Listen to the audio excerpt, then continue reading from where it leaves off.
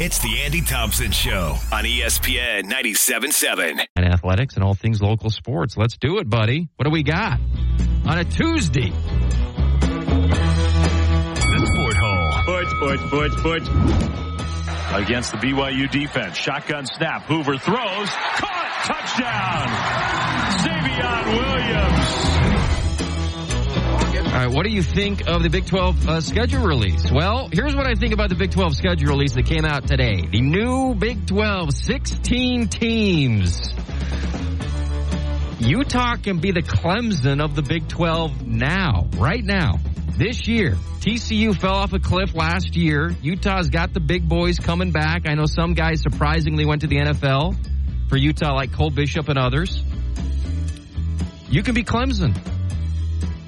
And what I mean by Clemson is a few years ago, Clemson, when they were kind of the head and shoulders team above anybody else in the ACC, including Florida State. I think Utah, their win total in Vegas will probably be 9.5, and you go over because you go through their schedule. It is. Let's go through it, Larry. Let's do Utah's before BYU. So Southern Utah, Baylor, both of those games at home.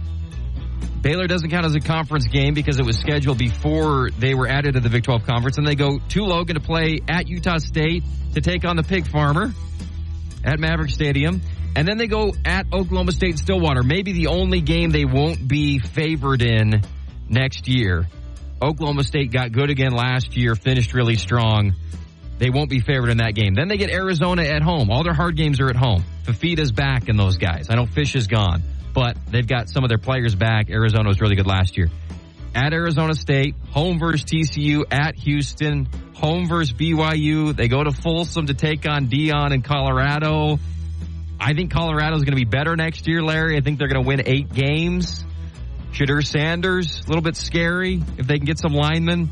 They got Iowa State at Rice Eccles, and they finish at UCF. That's like 11 wins. Utah can win 11 games next year and easily win the Big 12 with all the hype coming back with Rising if he can stay healthy, which he can't. He cannot stay healthy. He's not going to. But just imagine if he could. They could win 11 games next year, Lawrence. So my takeaway for Utah is you're Clemson. You're good Clemson. Your 4 or 5 years ago Clemson when Dabo cared.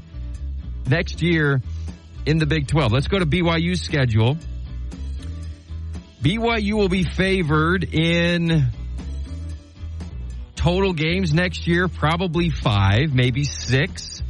They start against Southern Illinois at home. That's their easiest game. They go at SMU. They go at Wyoming. That's the ugliest matchup next year for BYU. Have to go to Laramie. Last time they did it was 2009. They won by like 50 points. I know Wyoming has a new coach, and it's always a tough place to play. Then they're home against Kansas State. Kansas State's good. They're at Baylor, always kind of a tough game, and then they get the bye. Home against Arizona. And by the way, BYU and Utah were both treated well in that all of their hardest conference games they get at home. Except Utah for BYU. They've got to play at Utah. Everybody else, they get Kansas State at home. They get Arizona at home. They get Kansas at home. They get Oklahoma State at home. So versus Kansas State, at Baylor, bye. Versus Arizona, versus Oklahoma State, at UCF, bye. At Utah, only difficult game they have to play on the road. At home against Kansas, they go to Tempe to take on Dillingham and the Fighting Dillinghams, and then home against Arizona. So I think it's good bye placement. That was one of the big complaints last year is the bye was too early. This is, you're getting your bye right before Utah and right before Arizona. So that works out well for BYU. When you look at the Big 12, I think that as far as scary quarterbacks next year, if you're thinking, you're a Utah or BYU fan, I think Fafita's scary at Arizona. I think that KJ Jefferson, who's going to be at UCF, the old Arkansas quarterback who BYU went on the road and beat in Fayetteville this past year, KJ Jefferson's still good. He'll be at UCF, but UCF sucks. You've got Garrett Green at West Virginia, who's good, who's a dual threat guy, who's kind of scary to game plan against and try to beat. But neither of them have to play West Virginia, right? I don't think BYU or Utah has to take on the Mountaineers next year. So they don't have to worry about Garrett Green. Jalen Daniels is good if he's healthy at Kansas. He'll be back. Jaden Rashada at Arizona State. Highly accoladed guy that got hurt, only played like 3 games last year for the Sun Devils. So he's not super scary. Shadur at Colorado, who gets sacked 20 times a game. Not too scared by him. And then you look at BYU's probable guy, Bohannon. I'm excited for Bohannon. And I was blowing smoke and rose-colored goggles all offseason about Slovis. Bohannon is Slovis. It's the same guy. Very similar resumes. They played at multiple schools. They kind of failed out at multiple schools. But Bohannon took Baylor to they play for the conference championship. Bohannon balled out as the backup. Starter got hurt. Bohannon came in and won him a bunch of games at Baylor, and then he went to a crappy program at USF. So I think that BYU and Bohannon is a great pairing because behind him, they're not sold on any of those other guys. And I respect BYU because they go and buy in Slovis's case, they go and buy a quarterback. Bohannon, they probably had to pay him, $50,000 or something? I mean, he was probably pretty low on the market, but they go and get quarterbacks, Larry. That's my point. BYU respects the quarterback. Who's Utah gone and bought? Nobody.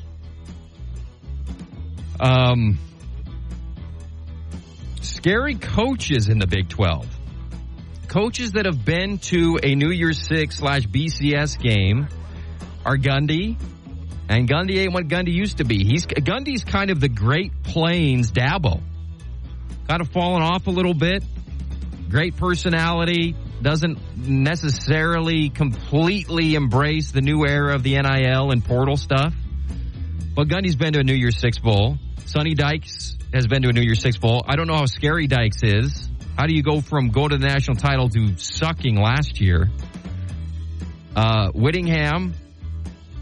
Gus Malzahn, who's at UCF, I think went to the title with Auburn when they lost to Jameis. So there's a few. A lot of them are backsliders like Malzahn. Nobody's afraid of Gus Malzahn anymore. But he's got a little bit of pedigree. Same with Sonny Dykes. Matt Campbell gets a lot of pub and accolades and stuff about people thinking he's great. I'm not convinced he's awesome at Iowa State. And aside from the coaches and the quarterbacks, you got the best commissioner in sports. I mean, Yormark is so much better than anybody else. Sankey's just sitting on. He's the commissioner of the Yankees, basically. You got Petiti in the Big Ten. Too early to tell if he's any good. He just kind of got scrap metal of the Pac-12 defaulted to him. And then you've got whoever the ACC guy is, who I can't remember off the top of my head. Yormark's the man. Yormark is so good. Think of all the crap he did. As soon as he gets in, takes him a few months, he gets the ESPN Fox deal for the Big 12. He secures all this other marketing stuff and playing the games in big arenas and big events and international games. And he raids the Pac-12, all this stuff that we talked about all summer. Yormark's the man. And he's just got endless energy, and he's outspoken, and he's challenging people. And that's the type of commissioner you want. You want that guy. He's a slick salesman. That's what you want. You want a commissioner who's that slick, who's that talkative, who talks a big game and just pedal to the metal all the time, doesn't seem to sleep, always caffeinated. That's Yormark. So Utah, who's a newcomer this year, should be thrilled to be under his tutelage and under his leadership. Oh, and then one more thing, Larry, while we're talking about Big 12 football. Once again, that map was getting passed around about NFL players produced per capita by state, and you have all of these. It's a color gradient map. Dark red means per capita you send a lot of NFL players. Light red means you don't. And so you've got all the deep south, dark red, and then out in the middle of the desert, amongst all of this light red, you've got dark Utah. And I've talked about it a lot, but per capita, Utah, the football talent that comes out of here, mini Texas, all that stuff is true when you look at maps like that. And we've got, a bunch of high school kids from Utah in the NFL playoffs this year, which we've talked a lot about. So very well done, Larry. Excellent job. The Sport Hole. Sports. 2-minute drill. Presented by Ideal Home and Auto Paint. Here's Roberts, three-quarter court. He buried it! And it's good! All right, who is your 4A MVP to this point in the season in girls basketball? Well, it's Skinner or it's Hamlin. This is the Magic Bird. I got to update some of my references here. Let's do, not Magic Bird, let's do Judas Priest. Let's do Kobe, Tracy McGrady. I mean, who is Kobe's big rival from LeBron? But let's go pre-LeBron. Everything's about LeBron. Let's do Kobe in the West versus AI in the East, maybe. Want to do that, Larry? Yes. It's not great. I know they don't usually get paired together. But that's what this is. This is a great matchup between two, I think, still non-seniors. I know that Hamlin's a junior. I think Skinner's a junior as well. So let's go through the stats. Emily Skinner at Ridgeline. Ridgeline, by the way, who's beating teams by 100. They're beating teams in their region by 70 points. Bear River, they beat 83-9. They were up 57-2 at halftime in a region game. And I know a couple years ago, Ridgeline got in trouble for beating a team by literally 100. And apparently, you don't get in trouble if you're only beating them by 70 or something. It's unbelievable. They beat Mountain Crest 73-18. And it's not just their in-region schools. They beat Corner Canyon 75-34. So this Ridgeline team won the title last year. It's the coach with the neon green sparkle pants who's hanging on the rim, who is the Kim Mulvaney? Coach Mulvaney, who used to be at Baylor, now's at LSU. Is that her name? Look that up, will you, Larry? Yes. That's who she is. A lot of colorful coach. Makes it fun. And everybody wants to beat Ridgeline really bad. Emily Skinner, 24 points a game, 7 rebounds, 4 assists, 3 steals, 2 blocks, 46% from 3. She's made a bunch of them. Almost 50% from 3, 90% from the free throw line. Olivia Hamlin, 26.5 points a game, 4.6 rebounds, 3 assists, 5 steals. 26% from 3, 67% from a free throw. So maybe Emily Skinner is a slightly better shooter.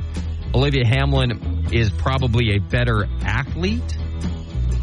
Based on what I've seen, I mean, she's getting 5 steals a game. Her defense is amazing.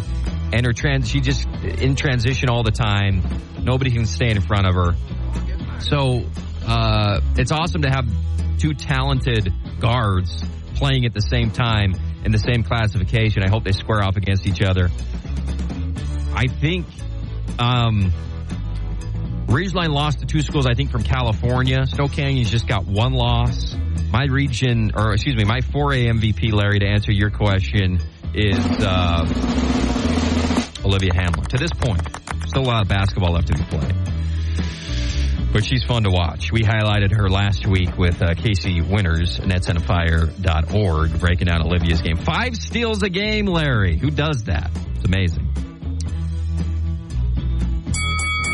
This is Sport Hole Polytechnic State University. Attend class over the airwaves, earn credits, and graduate on your own time. Sport Hole Polytechnic State University. Take it away, Professor. Thank you. All right, welcome to class. Sport Hole Polytechnic State University segment is brought to you by Navage. And I've been getting a lot of discussion about BYU basketball and the horns down thing. That's why I led the show with it today, Larry. I know you've been asking about it, talking about it, kind of controversial. Why did BYU kowtow to Texas's self-importance with their stupid thing? So I thought we've got our own university, Fort Hope Polytechnic State University, which we need to do this bit more, but basically we teach a topic once a month or so, and the listeners can get credits for it. They can redeem them for a certificate at the end of every semester. And so we're going to do it a little bit differently today, Larry, where we're going to say, me and you are the chancellors of the university, and let's say our basketball team is playing a school, and the school comes to us and says, hey, your student body has a sign that is offensive to us. Please take it down. Will we take it down as the provost of the school that we're talking? Do you understand what I'm saying, Larry? Yes. So we're basically putting ourselves in BYU's position, and would we take down the sign, or in this case, the shirts the students were wearing based on who we're playing? Okay, so let's start with USC, Larry. So we're playing USC basketball. It's an out-of-conference game. It's a money game for us. They're nice enough to play us. They're nice enough to come here and play us on our home floor. And we have students who have a sign that says, OJ did it. And their, SID or something comes over and says, hey, man, we love to be here. We love playing you guys, but we're really trying to separate ourselves from, this O.J. Simpson stuff. It was like 40 years ago, and this is disrespectful to us as an institution. We're doing you a favor by playing. Will you please ask your students to take down the sign? Will we take it down, Larry? No. We're not taking it down, and here's why. OJ was 30 years ago. Everybody knows OJ did it. It's a joke. It's a joke that he's still out and about on Twitter golfing every day. So, of course, we're going to make fun of USC and OJ doing it. We could also do something with Reggie Bush. Those are the two kind of low-hanging fruit there. We're going to go with OJ, and I'm going to say to my students at my school, don't you dare put that sign away. OJ did it, or if you're chanting that, that's hilarious, and we encourage that type of creativity at Sport Hole Polytechnic. All right, let's go to the next school. Let's do Penn State. Same situation. In this case, we're playing Penn State. Our students have a sign that says, Sandusky lives. Their SID comes up to us, Larry. Hey, we're really trying to separate ourselves from Sandusky. This is offensive. He's in prison. This is nothing to scoff at. What do we do, Larry? Do we take it down? Yes. I would say, yeah. I'm fine. I'm fine with that. I'm going to tell my idiot students to take the sign down about Sandusky. We don't want to be thinking about Sandusky during a 40-minute basketball game. We're taking it down. We're reasonable people.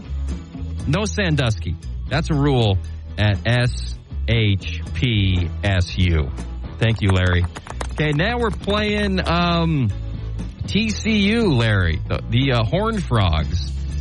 And our students have a sign out that says, Horned Frogs down. And they're doing the sign with their hands, and they're flipping the frog upside down. And here comes TCU's coach, who, is it still that one guy who coached at Pitt forever with the slick back Darth Vader hair?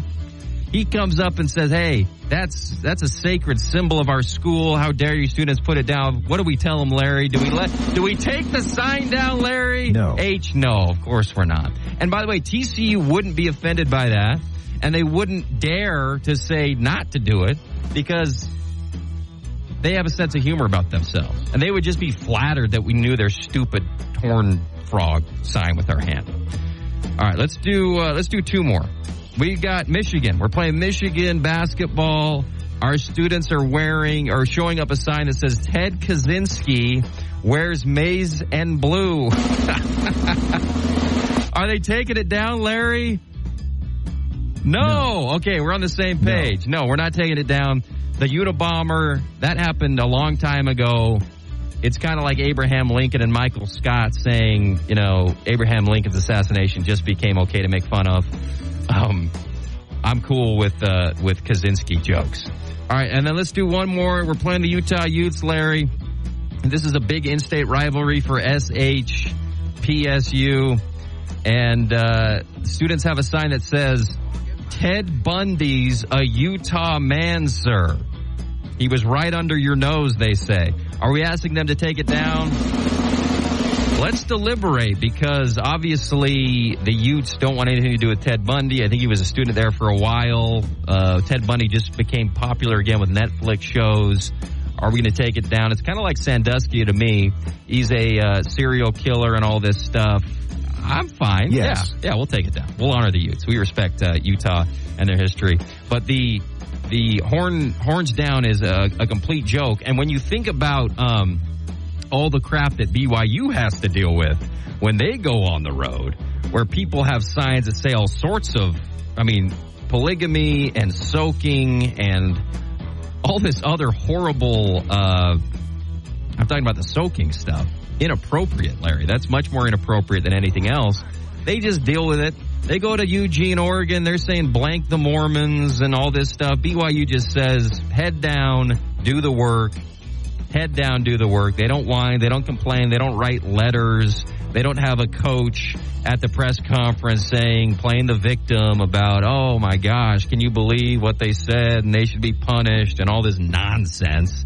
They don't play the victim. They move on. Texas should be embarrassed. And I know that their coach came out and said, yeah, maybe I was too sensitive about it.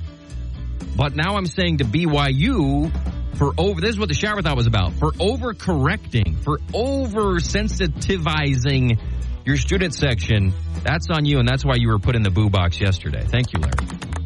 At Sport Hole Polytechnic, we're not maniacs. We won't let the students say anything, but we'll let them say most things. Right, Larry? Thank you. Fans Eye. Please welcome one of Southern Utah's esteemed sports fans into the Sport Hole. All right, we've got Carphone Carmine, right? Yes. All right, we like to get these every once in a while. Punk Ass Pete has gone MIA, so we go to Carmine, who's got a take about the Raiders, I think. Right, Larry? Go ahead when you're ready. All right, Sporty, I want to sound off on the Las Vegas Raiders for them even contemplating, even thinking about perhaps bringing in Chip Kelly. Are they crazy? Is that Jordio Pierce already blowing it for the Raiders, a beloved silver and black? How were they even considering a guy who once he left Oregon that that's immediately what to a national title without him? He goes to the Eagles, he drives everybody crazy. They force get out of Philly. He goes to UCLA. It's been 5, 6, 7, 8 years. Had the Dudjack squawked. It doesn't matter how much the recruiting numbers of a stars he is. He can't win the bin when he wins 7, 8 games a year at Westwood. It's pathetic. And we already know they don't work in the National Football League. Don't fall for it, Raiders. Mark Davis, I know you're an idiot, but Antonio Pierce, please, for your first hire, don't let it be this guy. I'm out, Sporty. All right, thank you. I didn't understand most of that, Larry. But he's clearly against Chip Kelly being coming to the Raiders as the offensive coordinator. I think Chip Kelly failed as a head guy, but only when he didn't have a quarterback. When he had Vic for 2 years, he won 20 games in 2 years. He then had what's his name? Sam Bradford. And won 6 games. They canned him. And then he went the very next year and coached Kaepernick, and they won 2 games. And maybe he doesn't get an excuse there because Kaepernick was supposed to, he was supposed to be like his perfect quarterback, and they were terrible. And then he goes to UCLA and stinks. He hasn't won. He hasn't recruited great. It took him 1,000,000 years he had DTR, an NFL 5-star talent on his roster for 5 years. Took him 5 years to get him any good. So I don't think there's any magical plays, and I think when Chip was at Oregon, he was running some magical stuff, and he had the personnel, and he was running for 300 yards a game, and he had great quarterbacks. He had, Dixon, and he had, who was the guy? Jeremiah Masoli before Mariota was there, and some other guys who were really good, and he had great skill. D'Anthony Thomas and those guys who were just awesome. Those were some of the funnest college football teams ever. And so he had some magic stuff there, but I think that the special sauce for Chip Kelly is kind of like Rich Rodriguez, and it's that they can run the ball. They spread and they can run it. I mean, when he was at Oregon, he was running for 300 yards a game for the Ducks. 300. I don't think you can run the ball in the NFL. I think every team runs for 90 yards a game. And everybody just throws it 50 times a game. So I don't know if his system or whatever is that can adapt to the NFL. But I don't know that there's a huge difference between him. If he's just a geek in the back room who's not going to be telling people what to do, if he's not the leader of the team, which I think he failed at in the NFL, then I think he'll be fine. I think he wants out because I think there's an exodus of coaches in college football. All these guys want out. Same with college basketball. It's like, get me out of here. I don't want to do this. This is horrible. I have no power anymore. I got nothing. I got to suck up to people to raise money so I can pay these bratty kids. Why would they want to do it? He wants out. He wants to go be a coordinator, and he wants to retire as a coordinator. And maybe if he wants to get a head job in the NFL, his only way to do it is to have success as a play caller in the NFL, because it's not been good at UCLA. He hasn't won anything at UCLA with talented rosters. So if I'm him, I'm wanting out. If he goes to the Raiders, who's going to be his quarterback? But I would leave. I mean, I'd go anywhere. I think Seattle is thinking about him not as the head guy, obviously, but as maybe a potential coordinator. So if I'm Chip Kelly, I would go. I'd go to the NFL. Just like I said about Harbaugh. Get the heck out of college football. It ain't what it used to be. It's not the job it used to be. You're not protected. So you may as well go to the NFL, not have to recruit and all that crap. Anything else about Chip Kelly? Oh, what I was thinking about Chip Kelly is, why couldn't he, boy genius, why couldn't he do, and I love the Chip Kelly story, but why couldn't he do in 6-7 years what Jed Fish did at Arizona in 2 years?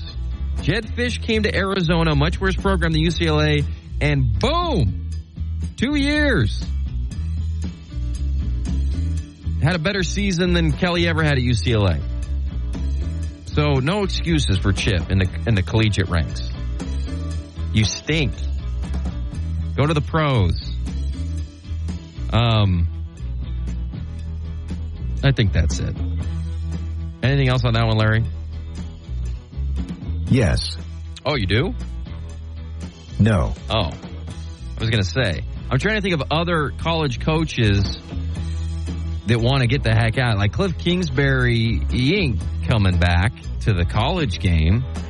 I wouldn't be surprised if Lincoln Riley, he gets offered something. Even, it's hard after this down year that he just had, but all these guys would jump probably.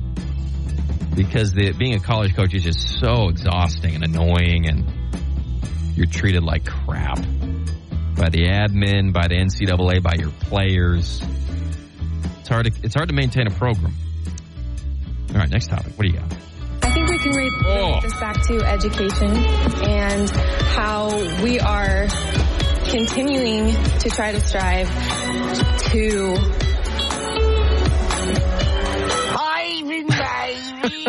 Thank you, Utah. Thank you, sweetheart. Larry, I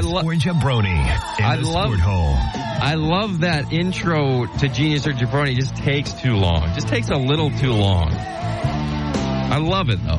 I don't know what you could do, but maybe think about just pepping that up a tad. All right, Genius or Jabroni, what do we got, Larry? Oh, we got my guy, David F. Letterman, who has got. By the way, Letterman was a hero of mine. Now he's just a salty old codger who's not even funny anymore at all. I don't know if you watched that interview show that Letterman did for a while. Not good. Not good. He's too. It's kind of like Seinfeld. Seinfeld's gotten really super self-serious as he's aged, and they're always on these interviews, and it's like you guys aren't even comedians anymore. You're not even trying to be funny. You're just, you're very, I don't know, hard to listen to. All right, but having said that, here's David Letterman talking about the NFL and the phenomenon that's going on right now. And I'll tell you, Larry, if he's a genius or jabroni after this. Taylor Swift, I don't think in the history of show business, in the history of popular culture, we've ever witnessed anything like this. Tremendous. She fills stadiums around the world and puts on a 3-hour show. Now, we live in a world now where all we hear is nonsense and ugliness. And the nonsense can't be more nonsensical, and the ugliness, God hopes it can't get any uglier, but that's all we hear. That's all we hear. So now, here's Taylor Swift, who is a glowing bright light of goodness in the world, and she starts dating Kelsey Grammer. And people... No, that's not true. What? Kelsey Grammer? Yes. Yeah. An interesting pairing. And people go crazy. And the Kelsey Grammer people say, oh, no. Don't bother us. We're all caught up in football. We don't want Taylor in football. And the Taylor Swift people, the Swifties, are saying, oh, we don't want a footballer in here with Kelsey Grammer. And I'm saying, and I say to both camps, this is such a lovely thing. Shut up. I like Letterman still. I thought the Kelsey Grammer thing was funny. Here's what I'll say about Kelsey. So there's a betting line in Canadian sports books about if Kelsey will propose to Taylor Swift in the Super Bowl. And it started out, the line was like negative 250 that he will. And then the line shifted a ton that, against that. But here's what I would say. These people thinking about proposing at public sporting events, it's unethical to do that. I know you want the attention and you want the Jumbotron and you want the crowd to be cheering and you imagine that your girlfriend is going to be just crying and how much she's going to like it. It's unethical because it's putting a mountain of pressure on your girlfriend who doesn't like you to say yes to your stupid proposal. And then later she has to come to you and say, look, there were 50,000 people there. Of course I had to say yes. I don't want to marry you. What are you, insane? So I know that Taylor Swift apparently likes Travis Kelce, but don't do that. You can't do the public proposal. That's cheating. Do it privately so she can say no privately. Give her the option. You see what I'm saying, Lawrence? Yes. Like I give a crap what you think. All right, what's the next topic? Hey, will you There's a white man talking up here. Social justice. Looks like somebody threw away a perfectly good white boy. All right. Oh, it's Stephen A. Smith. Okay, so Stephen A. is being hammered because when Embiid scored 70 points, he said, this dude's phenomenal. He's arguably the best big man in the game. He sent the message that he was going for the championship tonight. And then after Luka scored 73, 73, here's what Stephen A. Smith had to say about that. Mike, let's not go overboard with this. The fans want this? No, the league wanted it. The league wanted it. They say it's because of the fans. Don't get me wrong. I'm saying the fans don't want guys getting mugged and no fouls getting called. Right, okay. But the fans didn't want what we saw last night in Atlanta. Did you see that? Sure? I mean, that was a layup. That was just, listen, that was like the All-Star game. The Atlanta Hawks, no wonder why y'all stink.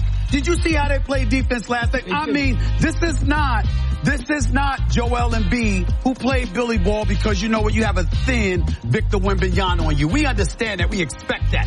This is not a situation where Karl Anthony Towns dropped 58 in the first 3 quarters and then disappeared with the APB out for him in the fourth quarter and all of this other stuff. But the 58 points he scored in those first 3 quarters, a lot of those points, he was being challenged. This is not that. What transpired last night in Atlanta was disgraceful. It made me... All right, so... first of all, I like Stephen A. Smith. When his radio show was on in Southern Utah, I couldn't listen to it for very long. And I understand that people don't like Stephen A. because I think people look at Stephen A. like people look at a comedian who has to say the F word a lot. It's a crutch. And so Stephen A. is using the screaming as a crutch because he might not have that much to say or that much insightfulness to say as I'm struggling to say something. He might not have anything to say, so he screams it, and that's how he gets his attention. He's made $1 billion with that shtick, which I think there's something to that. But the problem is people saying that, he's racist because he likes Embiid stuff, but he doesn't like when Luka does the exact same thing. And I'm saying, don't play that crap. Not in the sport hole, Larry. Don't do the racial thing, whether it's one way or the other. You can't play that card. Anytime a white guy does anything in the NBA, I'm amazed by it. Does that mean I'm racist? The 2 best players in the NBA right now are Jokic and Embiid, and third's probably Luka. That's 66% white people. It's amazing. So, and secondly, that's not even what Stephen A. Smith is talking about. He's saying Atlanta didn't play any defense on Luka, and whoever the heck Embiid was playing against did play a little bit of defense, and whoever, Karl Anthony Towns was playing against when he scored 60-something or whatever he scored, they were at least challenging the shots. That's what he said. And insert this thing about, it's a racial thing, and he's don't do that crap.